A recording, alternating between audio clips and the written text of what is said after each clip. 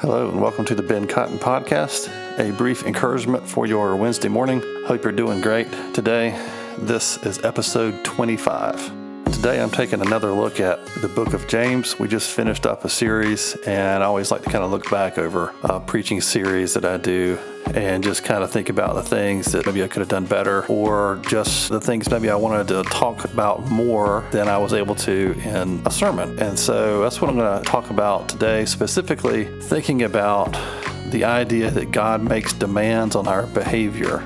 Kind of a soapbox of mine about a perversion or a twisting of the doctrine of grace to the point where we think or act as if God doesn't care what we do, just what we believe.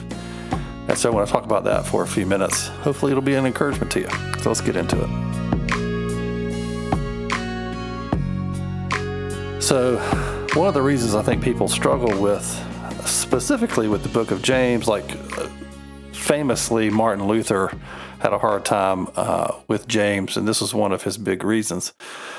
James doesn't talk about the doctrine of grace really at all. He doesn't use those words. He talks about faith without works and those sorts of things, which is connected to a lot of things that Paul said, but people have a hard time with James because he seems very demanding, and he is demanding, and he gets very specific about what it looks like on the outside to be a Christian. Like, how do you know somebody is a Christian? Well, you look at how they act, how they speak, how they live, and that should reflect what's happened in their heart. In other words, believing changes how we act, what we do. We don't do first and believe second. We believe first and do second. Doing is a product or flows from our believing, but there is a sort of Christian code of conduct, right? There's a way that all followers of Christ should act across all of time and universally. Whether you're in first century or second century or whatever century of Christianity, there are certain things that Christians do and there are certain things Christians don't do. There's a way we act. And that's a universal thing. And James is very good at getting very specific about some of those things. This does not negate the gift that grace is to us. It doesn't compete with grace. And this is the problem that I have that I want to talk about. We don't need to balance grace. In other words, works don't balance out the doctrine of grace as if God's grace needs to be balanced. Nothing God does needs to be balanced. Balance is kind of a myth in that regard. This is a result of grace. Good works is a result of grace. It's what grace produces in us. It's what God's redemption in us produces, is it produces good works. How then could good works compete with or balance out or somehow restrict grace? That's a really faulty way of thinking. In other words, acting like a Christian doesn't make you a Christian, right? We know that. We've been told that probably. If you've been in church for a while, you've been told something like that before. Acting like a Christian doesn't make you a Christian, but those who are Christians will act like it. And that's the thing we quite often leave out. We'll say, hey man, just what matters is your relationship with Jesus, man. It doesn't matter what you do. Well, it does matter what you do. It does matter. It absolutely matters. Because if you're a Christian, you're going to act like it. And acting like it doesn't make you a Christian. It does not work in the reverse, right? That's the important thing to remember. So don't think of grace and works as two things on the opposite ends of a spectrum, or two things on a balance, on a scale, where they both have to have equal weight, works and grace in there. And if works gets too heavy, then the whole thing gets messed up. Or if grace gets too heavy, be careful, you'll get under license. That's not how these things work. And that's not how God works. We don't have to balance God, right?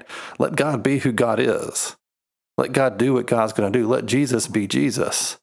Jesus said and did a lot of things that we now probably would consider imbalanced. But he did them for a reason, and we're to trust him. And I think grace and works are the same way. Grace and works really are the same thing. Jesus paid it all, right? He paid everything because we couldn't.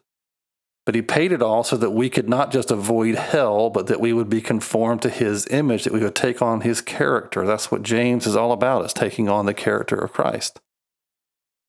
Good works is also what he paid for, right?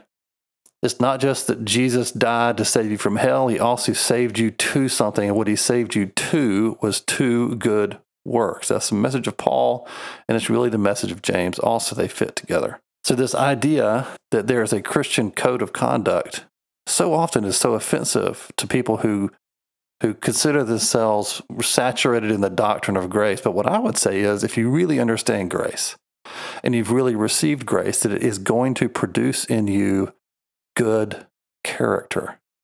And if there's no good character to be seen, like visibly seen, evidenced in your life, then there's a problem, not with your legalism, but there's a problem with your understanding and your comprehension or your reception of the gospel of grace.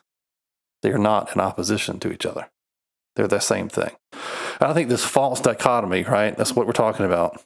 It's a false distinction between grace and works is actually really dangerous. It's not a small thing. It's not a little thing. It's not me quibbling about minor doctrinal issues. This is a major issue because it makes people, they feel like they have to choose, right, between those two things. They have to choose between works or grace. And as soon as you start choosing between works or grace, you get into trouble. That's how you end up with really legalistic, Pharisaical Christians, because they've chosen works over grace. But we've taught them to do this. We've told them you have to choose.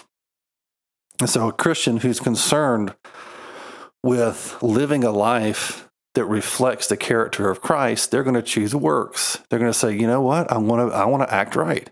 And I want my kids to act right. And I want my friends to act right. I want to look like Jesus. So I'm going to choose works. And I'm going to fake it. I'm going to pretend like I'm a Christian, because I feel like that's the most important thing.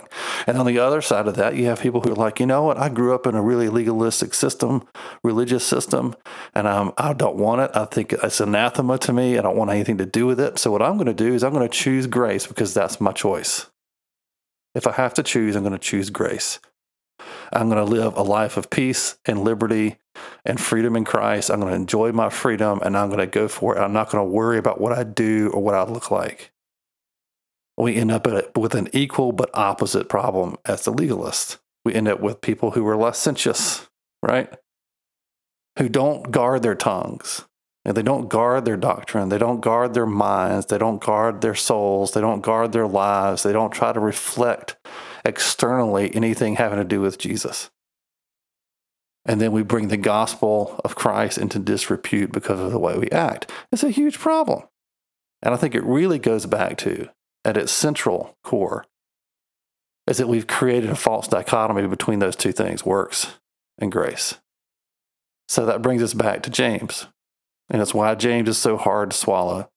That's why so many theologians over the years have struggled with the book of James, because they have a false dichotomy in their minds that if grace is true, if Jesus really did die for our sins, that our sins are forgiven and covered and we're cleansed, and God sees us as holy and righteous, not because of what we've done or haven't done, but because of what Jesus has done, then how can God have expectations? Well, I would say because Jesus has done everything, he can expect everything from us. He expects us to live and to grow like him, to become like him. But here's the trick, right? The trick is this is a work of the Spirit, not a work of the flesh. As soon as you're doing works of the flesh, you're sinning. That's how that works, right? Go read Paul. He talks about this a lot. When you're in the flesh, you're going to reap the rewards of the fruit of the flesh, which is sin. When you're in the Spirit, walking in the Spirit, you're going to produce the fruit of the Spirit. And if you look at the list of the fruit of the Spirit, love, peace, patience, all of those, when you look at the list of the fruit of the Spirit, that is what it looks like externally to have the character of Christ. So the Holy Spirit works in us to produce the fruit of the Spirit, to produce the character of Christ. And so then our job is to simply walk in step with the Spirit. This is our job. This is what we do. This is what it means to live and grow as a Christian, as you grow in your ability or in your strength in the Spirit. You learn to be patient. You don't just suddenly one day become patient, and you learn to become patient. And so we live this life, and the Holy Spirit is sanctifying us day in and day out. And he guarantees, he promises on with the collateral being the resurrection of Jesus himself. On the good name of Christ, he promises us that he will make us like Christ. And that's what the Holy Spirit is doing. So it's not a work of our flesh that we're involved in. We're still walking in step with the Spirit in order to become like Jesus. This isn't bad news. James isn't trying to put a big heavy on us. What James is trying to do is saying, look, if you claim to be a Christian, act like one, even when you're in the world being constantly assaulted with ungodly attitudes and cultural traditions. Even when the pressure's against you, you still have to act like a Christian. You have to treat each other like Jesus would have you treat each other. And so I want to encourage you today to reject the idea outright and to question your own thinking regarding works, like what you do externally and how that connects to the gospel of grace. When we become Christians, we are not suddenly free to sin. We're free not to sin. And so this is how we approach things like, like these expectations we see in Scripture. This is how we approach them. We say, God, would you please produce this in me? I am willing to open my heart to let you produce these good works in my life and destroy the work of sin, the work of flesh in my life, that I would take on and grow in the character of Christ. Like that's what we come humbly before him, and that's what we ask for, right? We don't embrace licentiousness, and we don't embrace legalistic Phariseeism either. My works don't save me, but I am saved to good works. So I want to encourage you to pray that way and think that way. And wherever you find this false dichotomy in your thinking and your life between works and grace, put it to death and come to the true gospel of grace, that it will actually change you and make you a different kind of person than you were before. Hope you're doing great. We'll see you next week.